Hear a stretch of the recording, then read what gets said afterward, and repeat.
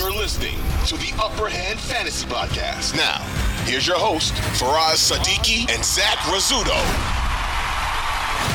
I have T. Higgins at 14 this week. I really like him against Tennessee. Joe Burrow isn't at 100%, but he's probably doing better this week than he was last week, and Jamar Chase had a great day last week. 85% of Higgins' routes are run on the perimeter, and the Titans have given up the third most fantasy points to perimeter wide receivers so far through 3 games. According to Fantasy Life data, he's at his usual 24% target share for the season.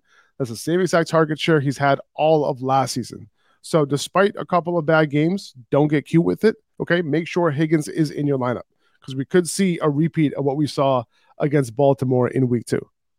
Yeah, and this has been the nature of T. Higgins' production. You know it's not going to be like perfectly consistent, but when he has those big games, he's winning you your week. That's just the way it is. And Jamar Chase, having him on the other side, has caused that somewhat. The only thing that worries me a little bit with T. Higgins is obviously the way Joe Burrow's playing. He looked a little bit better. He should be a little bit healthier. He looked a little bit better last week. He should be a little bit healthier this week. The matchup, like, do you think the matchup offsets that concern right now? Because the Titans, they're allowing a lot of points.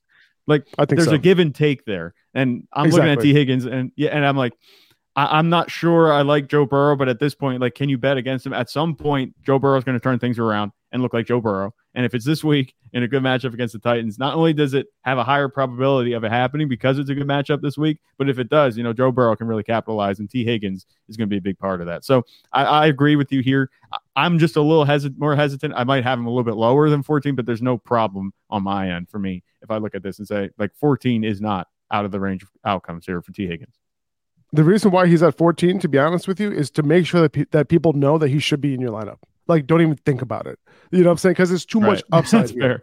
Right? You know what I'm saying? There's too much upside for him to be on my bench. Like, even though I might be wary and all that kind of stuff, which I am. I'm not like, I don't think this is a slam dunk by any means, but like, make sure he's in your lineup because the upside is too much to like leave out of your lineup this week. 2400 Sports is an Odyssey company.